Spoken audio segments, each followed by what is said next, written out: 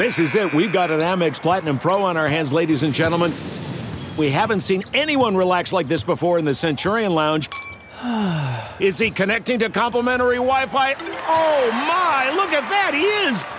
And you will not believe where he's going next. The Amex dedicated card member entrance for the win. Unbelievable. When you get travel perks with Amex Platinum, you're part of the action. That's the powerful backing of American Express. Terms apply. Learn more at americanexpress.com/withAmex. Previously on Buckets, Boards, and Blocks. I catch the ball, I take a few dribbles, I climb up with 2 feet, and I'm influenced by the 90s, so I yank the rim. That's what we do. And I slap the backboard because that's what we do. And it immediately centered. And then you can see on my Instagram that I just didn't expect it. I turn around, I feel so bad. Even my body language, I'm just like, oh, my God. And my wife, you can hear her say, oh, my gosh, not again. And that who does that, though? Like, even my post, you read the caption. Like, who does that, really? Like, at 37, 2 backboards in 2 months, like, at 21, 25, if I did that, man, I'd be bragging all day long. But at 37 with some little girls underneath you, that's just real bad. I got to get my life together. It didn't really do nothing for my spirit. You know, I'm stressed out right now. That is a fantastic story, and I'm sure your daughter will remember it, and her friends will be teasing her about it for years. Or did the girls thought it was cool, though, no? Oh, yeah, they thought it was the girls, the parents. The parents are sitting there high-fiving me. They're going crazy. I feel bad because, you know, the next game, the seventh grade girls, they got to go side to side on the small court hoops instead of the full length where the official size hoops are. But, like, they loved it, though. And my daughter, when I got home, she was just smiling from ear to ear. She was like, wait, because my sons had to stay here because one of my sons is on crutches right now because he busted up his ankle. So they stayed home. So we get in the car, and she's like, I'm telling the boys. Nope. And she's running in the house. And she's like, Dad shattered the backboard again. And they were like, what? And then my daughter pauses and she's like, and Mom got it on video. That was last week's guest on Buckets, Boards, and Blocks, Nate Burleson of CBS Sports and NFL Network. That was part of a story about shattering a backboard at a recent daddy-daughter game with a group of 8-year-old girls on the floor. Come on, Nate. It was a dope interview, and the whole story is laugh out loud funny. Plus, Nate is a legitimate baller. You hear me? Legit from the 206 with amazing Seattle Sonics memories. Today's guest is a baller from Rochester, New York, who played at Syracuse. I'm not going to hold it against him as a Hoya. He was drafted by the Knicks in the first round of the 1996 draft and played 7 NBA seasons and also played Lonnie, y'all know the celebration, Raise the Roof, in the movie He Got Game. Wait for it, because he's coming right up. Darlene, let's run it. Buckets, Boards, and Blocks is a presentation of Pure Hoops Media. Buckets, Boards, and Blocks is hosted by a former Georgetown Hoya who likes nothing better than a well-executed fade screen and thinks DC ballers are the smartest. A lover of threes in transition, Monica McNutt.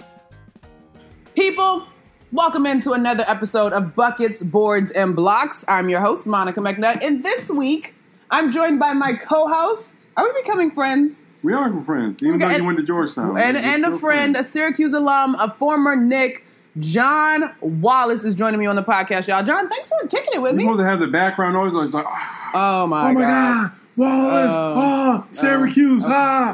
Okay. You gotta work on that. All of that. Yeah, I like that, Bruce.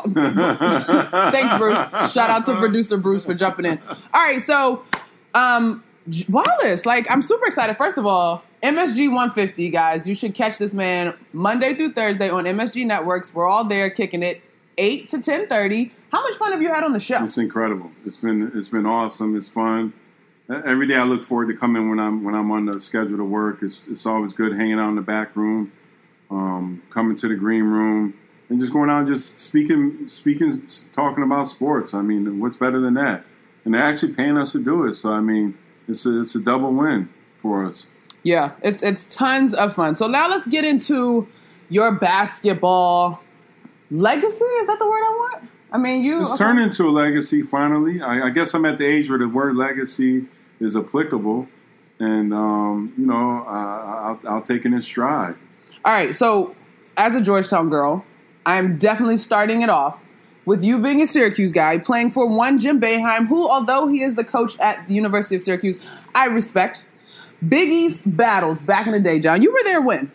92 to 96, the real Big East. Final Four team with the orange. And that year in 96, the Big East was so much better than every other conference, it wasn't even close. Even though Kentucky won the title that year because they had 8 NBA guys, the first team all Big East that year was Allen Iverson, Ray Allen, Kerry Kills, myself, and like Jay Lawson or Daniel Abrams. Like, we were loaded. Guys on the second team went to the NBA. Austin Croshears of the world and Pat Garrity. So we were very loaded in the Big East that year, and definitely the strongest conference. It sucks and it's sad that the Big East, the real Big East, isn't around anymore. And when I run into guys who play in the Big East, that's what we refer to as the real Big East before the realignment and all that stuff. But even when you were Big East, like it was realigned a couple times before we got to what we got now. Yeah, but when I was part of the original Big East, like the original team that entered in the 80s. Is Boston College original? Yes. Yeah, okay. Boston College, one of the original teams. Boston College, St. John's, Georgetown, Villanova, and then UConn. And, and it was wars. Seton Hall. Yeah. Wars. Providence. Wars. Was Louisville original? No. Okay. Louisville wasn't in it when I was there. And Notre Dame had just entered.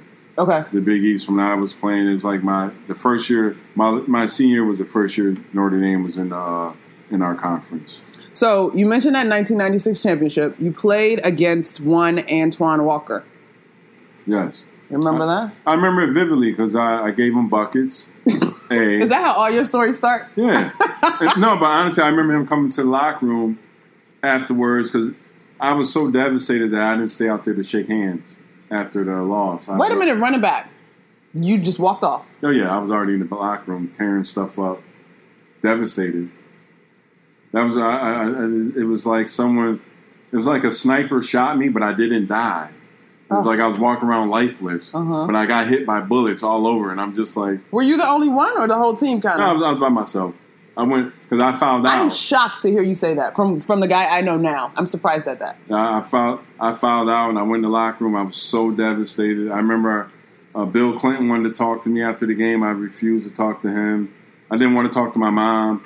I got in the car with a couple of my boys, and we just rode around and started talking about like how my life is about to change because I was getting ready for the NBA. Right.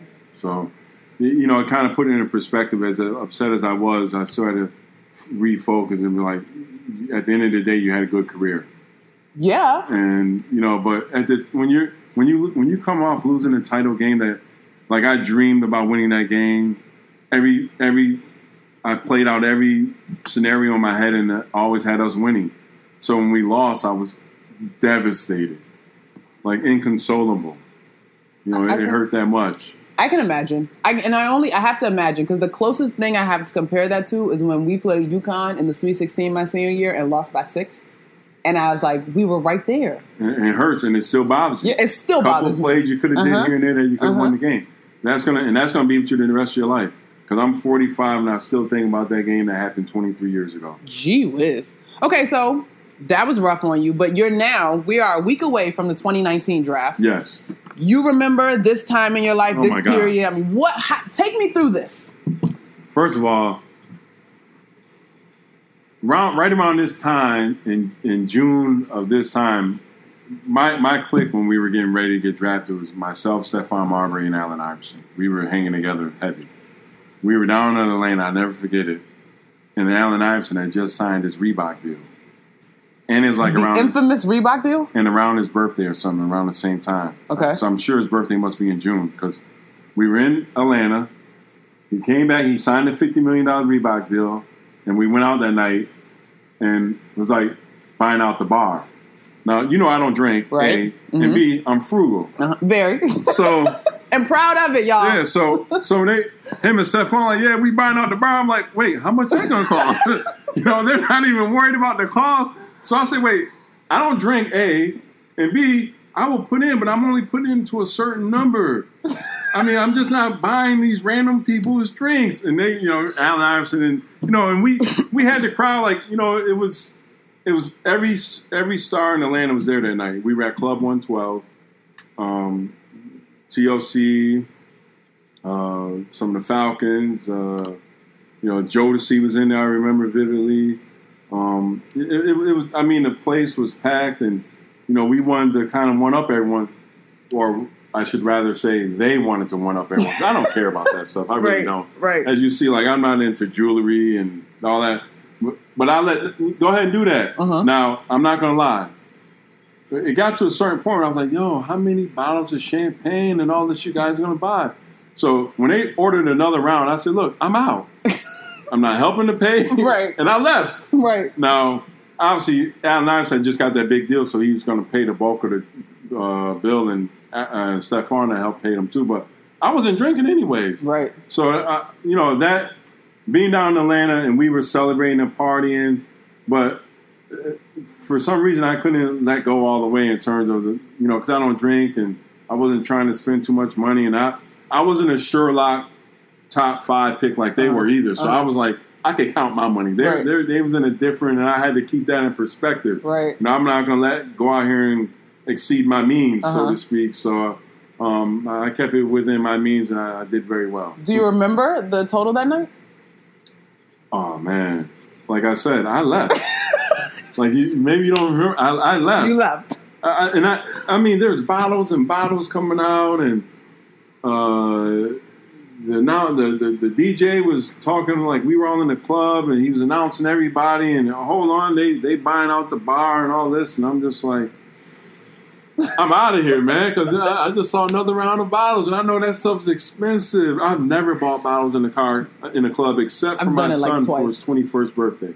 You're a good dad. But other than that, I've never purchased bottles in the club. Bottles in the club have to be the biggest racket on the planet. It's exorbitant fees. Give me an SAT word. Oh, that's the other thing, guys. If you watch the show, John is famous for dropping these SAT words. We need the SAT word for the markup, the racket that buying a bottle in the club compared to the liquor store is, because it is outrageous. Exorbitant. There it is. Exorbitant. Exorbitant. We're talking like a 300 times markup. Like, it's absolutely absurd. And that is why I can't do it. Like, when that bottle costs $40 or $50 in the liquor store or something, and you're going to pay $600 for it, I mean, what part of, why does that make sense to you? Because you can. That's dumb, though. That's a terrible logic. All right, so we get past the party in Atlanta. Earlier on the show today, you talked about you were invited to the green room for the draft.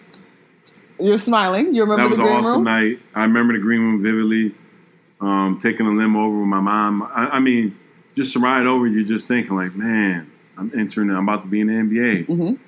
And I felt so good for my mom, because my mom, she's a woman that worked 3 jobs, single mom, taking care of me and my 2 younger brothers, and never, ever once ever complained or even thinking about complaining. So it was awesome for that moment, for her to share it with me, and then to buy her a house and a car. It's inexplicable, right? I mean, there's no better feeling than to see your mom overcome with so much joy that she tears up and she just loves you so much. You know what I mean? Yeah. And because you're changing your life and your family's life forever. Yeah. That's what the NBA does if you do it right. And John, I think the coolest part about you is you don't trip about. Honestly, I don't think I've seen you trip about anything since I've known you, for one. But you talk about the NBA and your experience very matter-of-factly, very financial savvy, which seems to be ahead of the curve, because ESPN, and you think of the 30 for 30, broke. That's what you think of when you think of ex-pro athletes and NBA players. But you were ahead of that before it was even a conversation. Well, I had great guys on the team with me when I played. Herb Williams, probably the smartest guy I've ever been around, took me right by my collar early. And basically said, if you do this, this, this, and this, you'll be all right. Okay. So I did this, and that. Uh-huh. And we're still friends to this day, and I still thank him all the time. This year is my year to thank everyone that really helped me. So I ran into Spike Lee the other day. I thanked him because the movie He Got Game is still paying me checks every month. So I thank him. I thank James Dolan every time. Not every time, because that'd be excessive. A little OD. I see him all the time.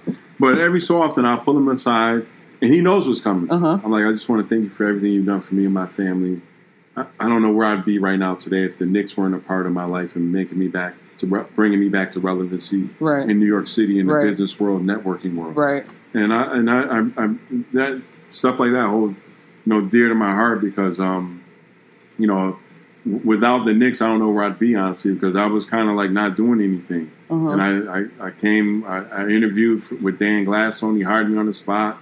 And I've been working for the Knicks for the last 10 years. Yeah, but you always make it a point to talk about the alumni relationships. Absolutely. So it's not that without the Knicks now, you paid your dues with the Knicks back in the day. Yeah, but you know what, Monica, and I'm not looking for like, oh yeah, you were better.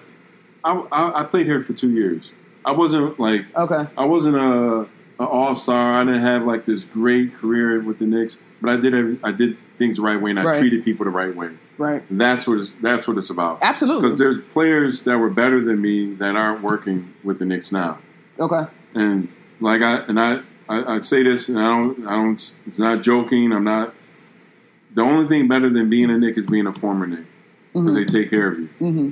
Like I've been working for the Knicks for 10 years consistently. Yeah. And that's turned into other work that I'm doing, other businesses that I'm a part of, that I'm involved with. So I owe a lot to the Knicks, and I make sure that they know it, and they because even doing the show, like MSG 150 show came because I did another show with the Knicks a year ago, not the Knicks, but with MSG called People Talking Sports and Other Stuff.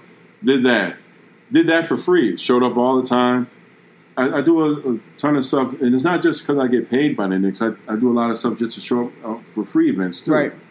Just to show them my appreciation for what they do for me and my family. Yeah. Because it's not always about trying to get paid. It's about showing that you appreciate and you're appreciative of the position they put you in. Yeah, absolutely. So a couple things we just mentioned that I want to go back to. You mentioned the movie. Yes. He Got Game. That is the Thank movie. you, Spike Lee. Dude, you're still getting checks. People still definitely pull that movie up on Netflix, Prime, wherever it's at, and kick it and just watch it. You know what's funny is I ran into Dame Lillard. I don't know him. Okay. Never met him. I walk into the Garden this year, right before they're playing him. It's the first selfie I've ever taken. I walk in there. He's like, "Oh, we were just talking about you. We were just watching He Got Game." And then it dawned on me like Russell Westbrook, Kyle Lowry. When they doing that, after they dunk, that's me. Celebrate. That it's comes you. from me. It's you, dog. And I told Spike, I should have copyrighted or something. I don't know, patent it or something because I see all that. Should I get paid every time somebody raises the roof and they say I got hops? Because I started that, and that wasn't in the script or anything. I just off script and I just ad-libbed it. And but it's great that guys sit there watching that movie and saying that movie meant a lot to them and. It's a special place, and Spike told us, "Give me everything you got on every scene, and this movie will pay you the rest of your life." And he didn't lie. And the reason why that movie was so authentic, nothing was scripted. That was footage of us playing ball over like a 3-month span that he broke down and cut up. There was nothing scripted. There was like almost fights out there. It was real. It was real hooping. That was like in the park.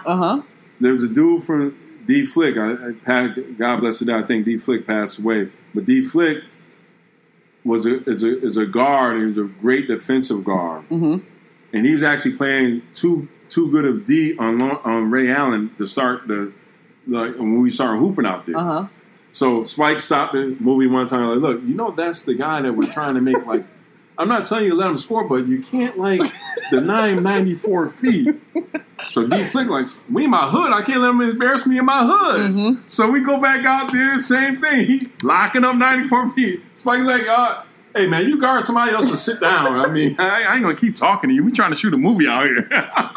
Yo, that is crazy. So you're working with Spike Lee, Denzel, Ray Allen. You had hooped against him in the Big East though. So were y'all boys? I dunked on him a lot. Oh. I got videos. I send it because some of the Connecticut guys I ran into, and I always send them that video. I dunked on Ray Allen so nasty a couple of times. Oh my God, and ones. Yes, disrespectful, of course. Calhoun was there. Ray played for Calhoun. I ran into My middle son played against UConn a couple years ago, and I ran into Jim Calhoun. And he told me I was the recruit that got away because he felt like if I came to Connecticut, because that was one of my schools at the time, that with me, Ray Allen, and Donnell Marshall and those guys there, we would have won a national championship. Do you give any credence to that? I'm a Cuse. Okay, I bleed orange, man. I don't think about UConn. I don't want to help UConn's legacy or anything like that.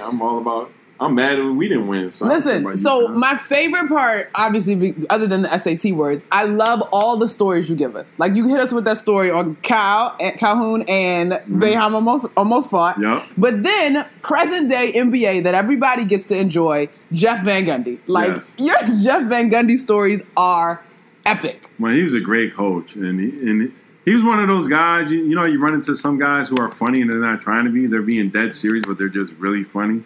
That's what Van Gundy was, and he was like so serious about basketball. I can remember like we'd be sitting around and it'd be we just had a long road trip and you probably got in at like 3 or 4 in the morning and you got practice at 10. And I remember he came in one time. He's like, you know what, guys? After watching the game for the 8th time last night, you're like, watch the game 8th time? So everyone's sitting around with this incredulous look, like 8th time. And then he'd be in the middle of talking like, yeah, after watching game 8, wait. Did anyone else watch the game? And everyone's like, no one's hands raised there. Oh, really? He goes, so no one else cares that we lost. I'm the only one that cares that we lost. And we were like, no, we care that we lost. But, I mean, it was game like 27 of an 82-game season. You know what I mean? But that's Van Gundy in a nutshell. He took every game like it was game 7 of the finals, and that's why he was a really good coach. As you're listening to him on the NBA Today, do you chuckle? Like, I chuckle. I text him sometimes. He's funny. Because he's just so matter-of-factly about everything. And that's the way he was as a coach. Yeah. Like some of the things he says, and, he's a great commentator. He really, really knows the game. He comes from a basketball family. His father was a great coach up in Rochester for 40 years. Mm-hmm. His brother's an NBA coach, obviously. So he comes from great coaching lineage in their family. He really knows the game, and he's really a joy to listen to when he's calling all the NBA games. When you look back, you've got teammates that are your boys. You've got coaches that are in your network. You've got this Knicks family that you're a part of. I almost feel unfair asking you this, but if you had to pinpoint the most valuable part of your experience as a basketball player, is it something that it taught you? Is it not even the most valuable experience? Like, is there a single thing that stands out above the rest? No, well, the experience is being able to use basketball to help you in the rest of your life. Okay. Like, so you don't let the ball use you. Mm-hmm. And you start setting things up before you're out the league, while you're still in the league, so you have all the leverage. Because once you're out the league, you lose a lot of leverage. Mm-hmm. Now, everyone doesn't have the not as fortunate to lean back on an organization like the Knicks who will help you and guide you, and they have. I can't reiterate enough how many former Knicks are working with the Knicks consistently. Not 1 or 2 appearances here like some of these teams are doing. There's like 15 or 20 guys that work consistently year-round for the Knicks. That's awesome. And I guarantee you, and I promise you, there isn't another NBA team that's doing that. Mm-hmm. And, so from that regard, it's incredible. But, like, when you get to a point in basketball, when you're in the NBA, because there's pros, but when you make the NBA, now it's like, all right, what can you do so that NBA is leveraged in a way that it keeps paying you for it forever. And that's what I'm in the process of trying to do. Like, because when you enter the business world from the NBA, you're a novice. Yeah. So you have to fill yourself with humility. And I did that, and I surrounded myself with guys, mostly Syracuse guys, who are insane, incredible business acumen. Stuart Moores, he just retired. He's CEO of Levine Builders for 20-plus years. He helped me out tremendously. Hal Fettner runs his own company, owns about $800 million worth of buildings in New York. A Syracuse guy. Brandon Steiner.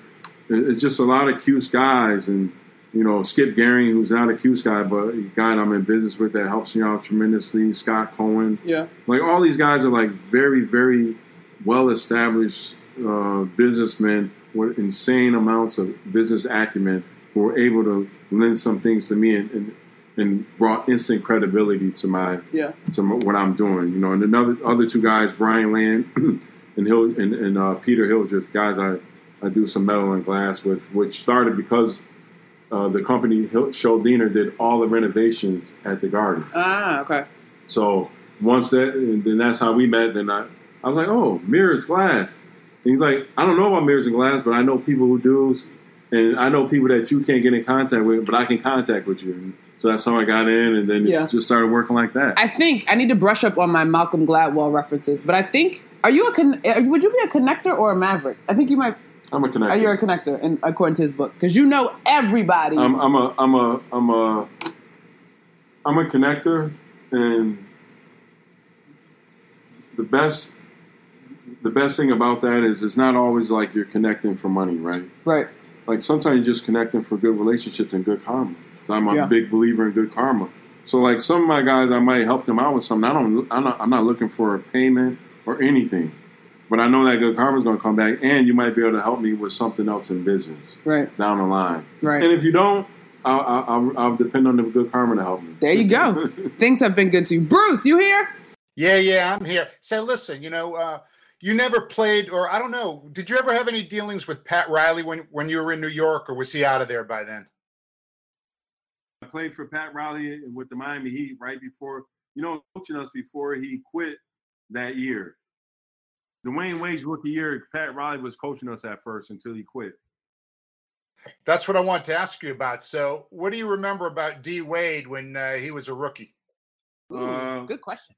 The worst part of that was I had to guard him every day. So what I remember most is him scoring on me at an incredible rate and going home after practice. Me, Lamar Odom, and Samaki Walker sitting around talking about how Jordan-esque Dwayne Wade was today again. So when you were with Riles down in Miami, anything in particular that impressions that he made on you, either as a player or just as a human being in general?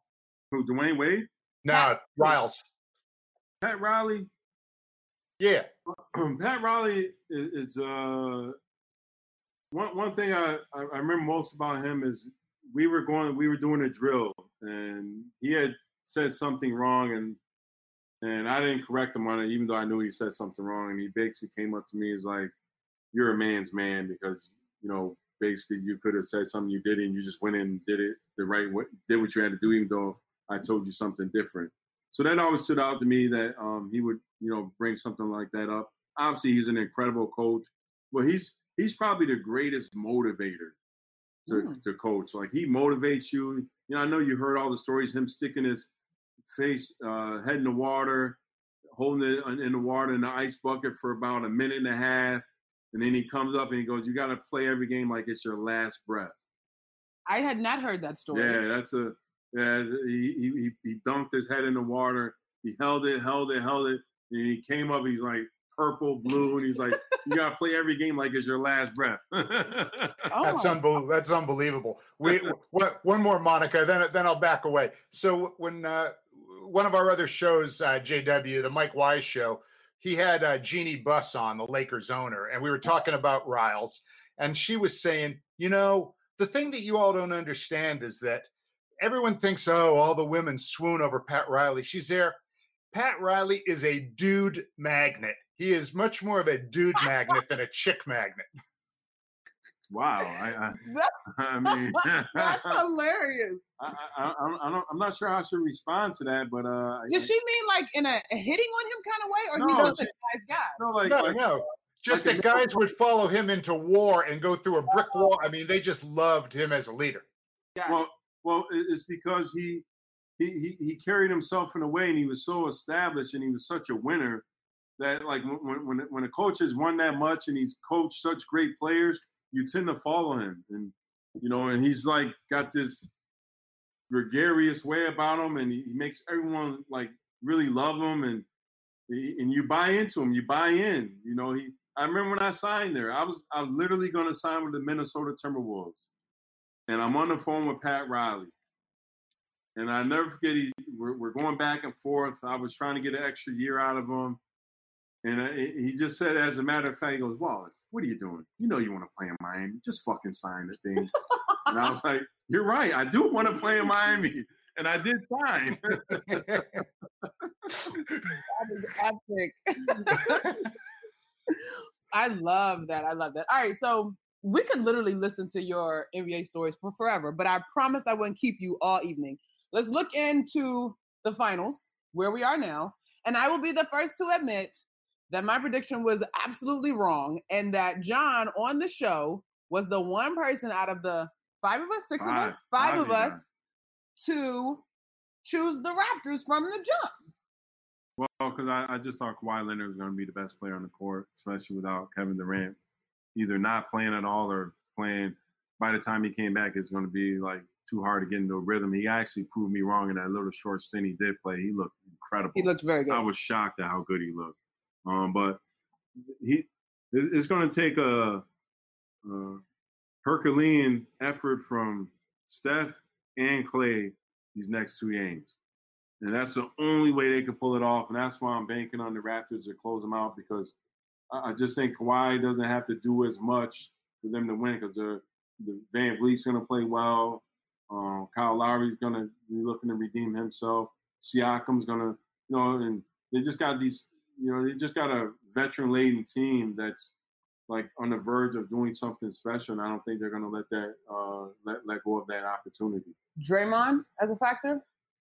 You guys love Draymond. You guys are all saying he's the MVP, but as we saw... Wait a minute. I said he could be. I didn't say he was, but go ahead. Well, you said he'd be the MVP. Continue. We're not going to do this, John. Yeah, but the thing about Draymond is when Clay went out and Steph was hobbling and KD was out and you needed him to score more, he couldn't do it. He's still averaging 8 points a game. And it's easy to get 10 assists when you're passing the ball to Clay and Steph. He's not a guy he's a good rebounder and he's a good defender.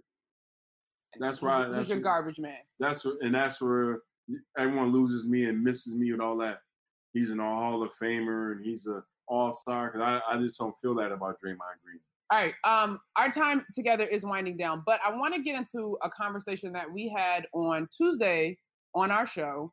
We're recording this podcast on Wednesday. It will roll out on Thursday for Game 6. We were discussing where the blame should be on the KD thing. Now, obviously, none of us can play God. To a degree, this is just what happens in sports. You guys said it was with the organization, right? Mm-hmm. Yes. I'm glad we can have this conversation, because I think on the desk, I don't know, I think my point got lost. I agree with you on the surface, right? But I also understand that the organizations have an agenda as well. If we were to separate that discussion, then yes, I'd stop at the organization. But for me, where we are in sports culture, we saw the Celtics and Isaiah after he gave that Herculean effort, to your point, after his sister was passed, even if you want to get into Kawhi and DeMar and their respective former organizations.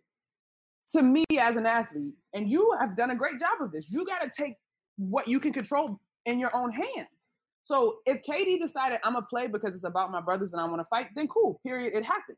But if it was the organization gave me a green light, to me, that's just short-sighted.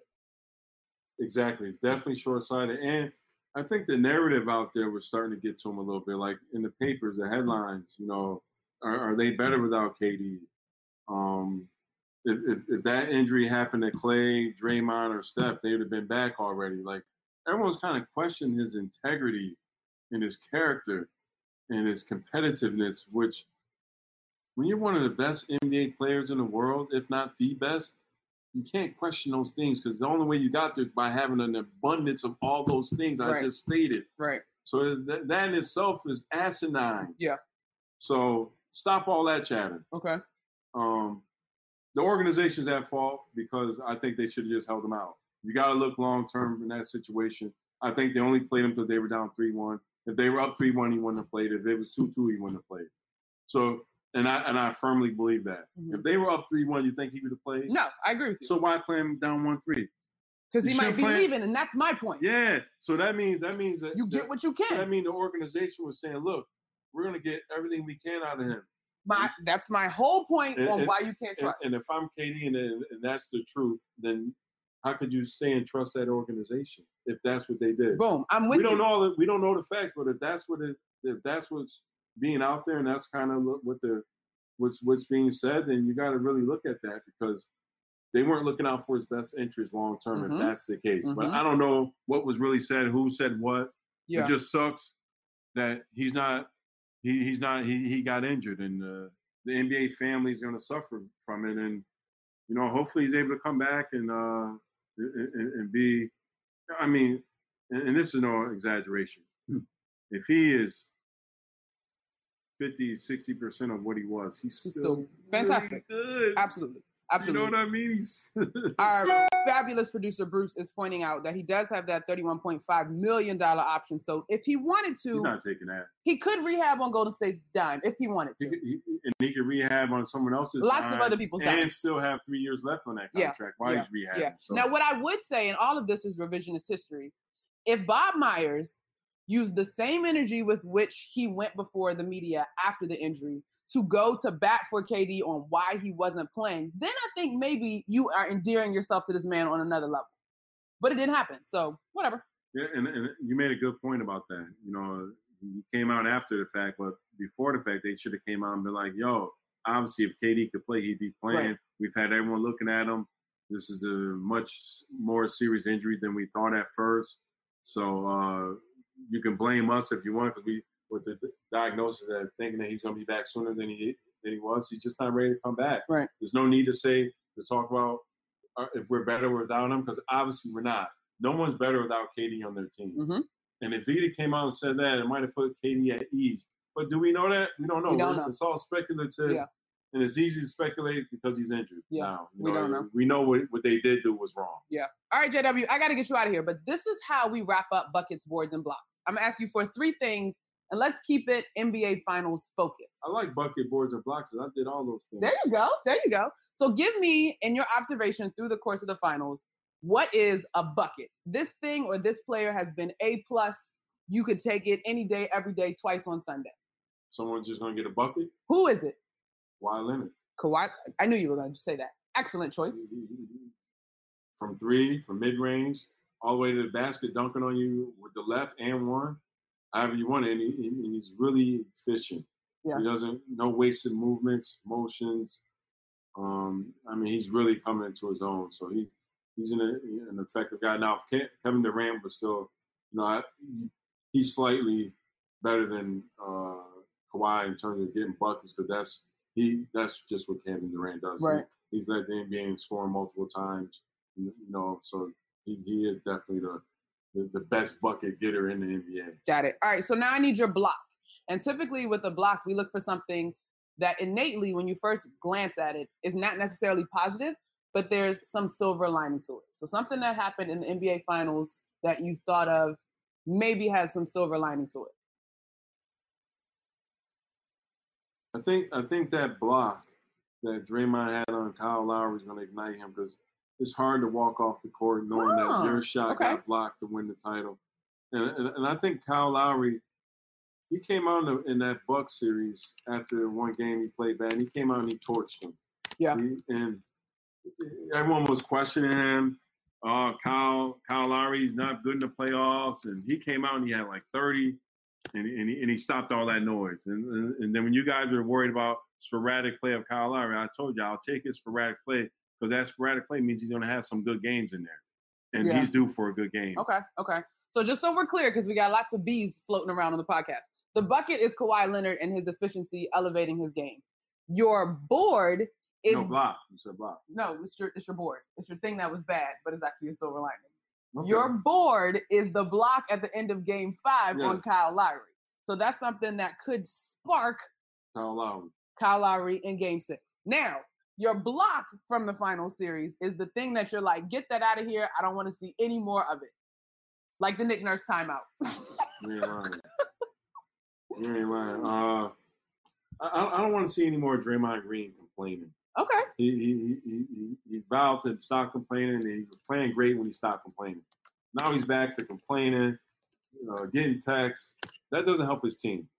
So he's got to get back to just focusing on basketball and stop complaining to the refs. Because besides the last year in the finals, when they changed the call, the refs have never changed the call after they made it. Man, what? That is facts. But they did change it last year on LeBron. Now, I couldn't believe that. They did. I could not believe that. So Bruce and you also did correct me. So I did mess up the BBB, but we got it together, people. So the bucket is Kawhi and his efficiency. The board is game. You were right. You were right. Is the finish of Game 5. I'm like all Q's guys. We normally right. Oh man. my gosh, we're not. We're doing our best with her, JW. You know, it's a work in progress, man. We're not gonna do that. And I have to send a new house for a week or two. No, thank you. Shout out to Georgetown for holding me down. But Georgetown doesn't have a communication. It doesn't matter. They love me, and we're still connected, and that's my school. And I will bleed Hoya blue. Is Hoya blue a color? Anyway, and you're out. We're done with the podcast now.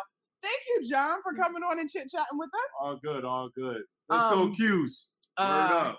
I'll see you tomorrow. Right there. That was dope. Buckets, Boards, and Blocks with me, Monica McNutt, is one of 4 weekly shows from Pure Hoops Media. I'm here each Thursday with great guests like John Wallace and, of course, my pops with his wit and wisdom. The Pure Hoops podcast drops each Friday from 3-time NBA champ BJ Armstrong and Eric Newman. BJ has great stories from the Bulls dynasty and his current gig as an agent for high-profile NBA stars. On Mondays, it's the Mike Wise Show. Mike's recent guests have included Warriors associate head coach Mike Brown, Jeff Van Gundy of ESPN and ABC, and Bucks owner Mark Lazary. Finally, on Wednesday, we have Catch and Shoot with Adam Stanko and Noah Kozlov. Their recent guests were Byron Scott, Sean Elliott, and Avery Johnson.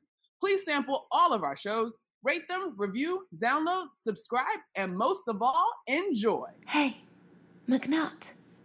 Tell your pops to grab his whistle. It's time for the official review. So, we are at that point in the pod that I love as I bring a piece of my heart in. Hey, Dad, we missed you last week. Yeah, how about that? But this is all good. Burleson was rolling. Yeah, Burleson, he had plenty of good stories to tell. Mm-hmm. As do you when it comes to one athlete who is out with an Achilles injury, but you had the opportunity to ref and see really grow up hooping in our area, and Kevin Durant. Yeah. I know this hurts a lot to see what happened to him. I repped him several times in high school and AAU ball here in DC area when he played. He played at several high schools. He almost went to one a year. But yeah, that, and then he played.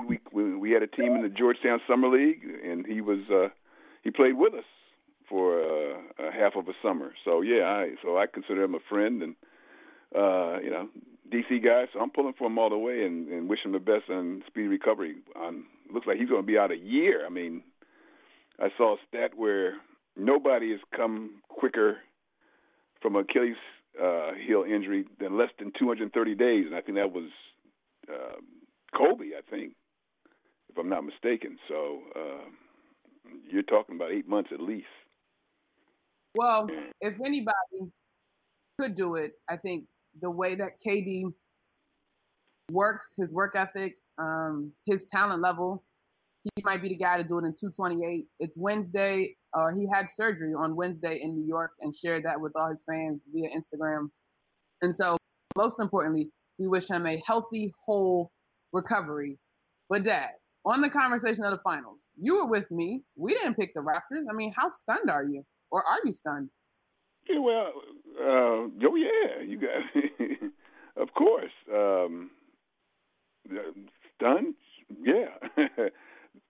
They had it going on. Kawhi stepped up to be the player that you thought he was.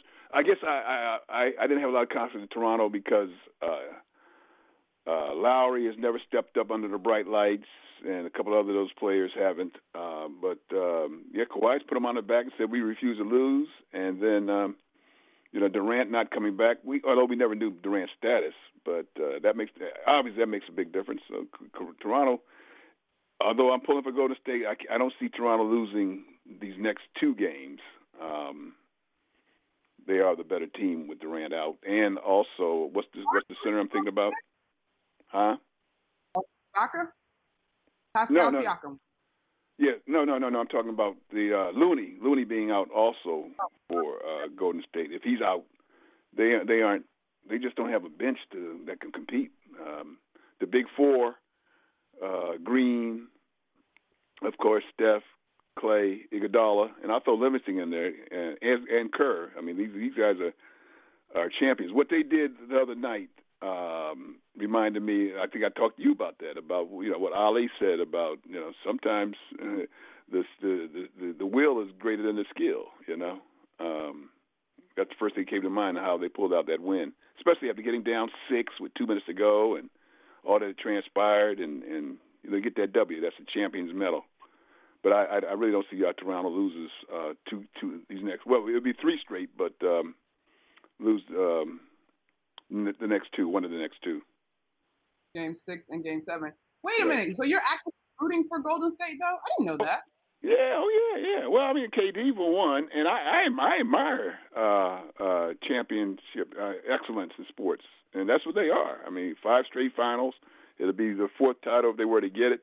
That's outstanding. I mean, that's excellent. I don't even the Patriots. Not to say that I root for them, but I admire when you can put streaks together like that.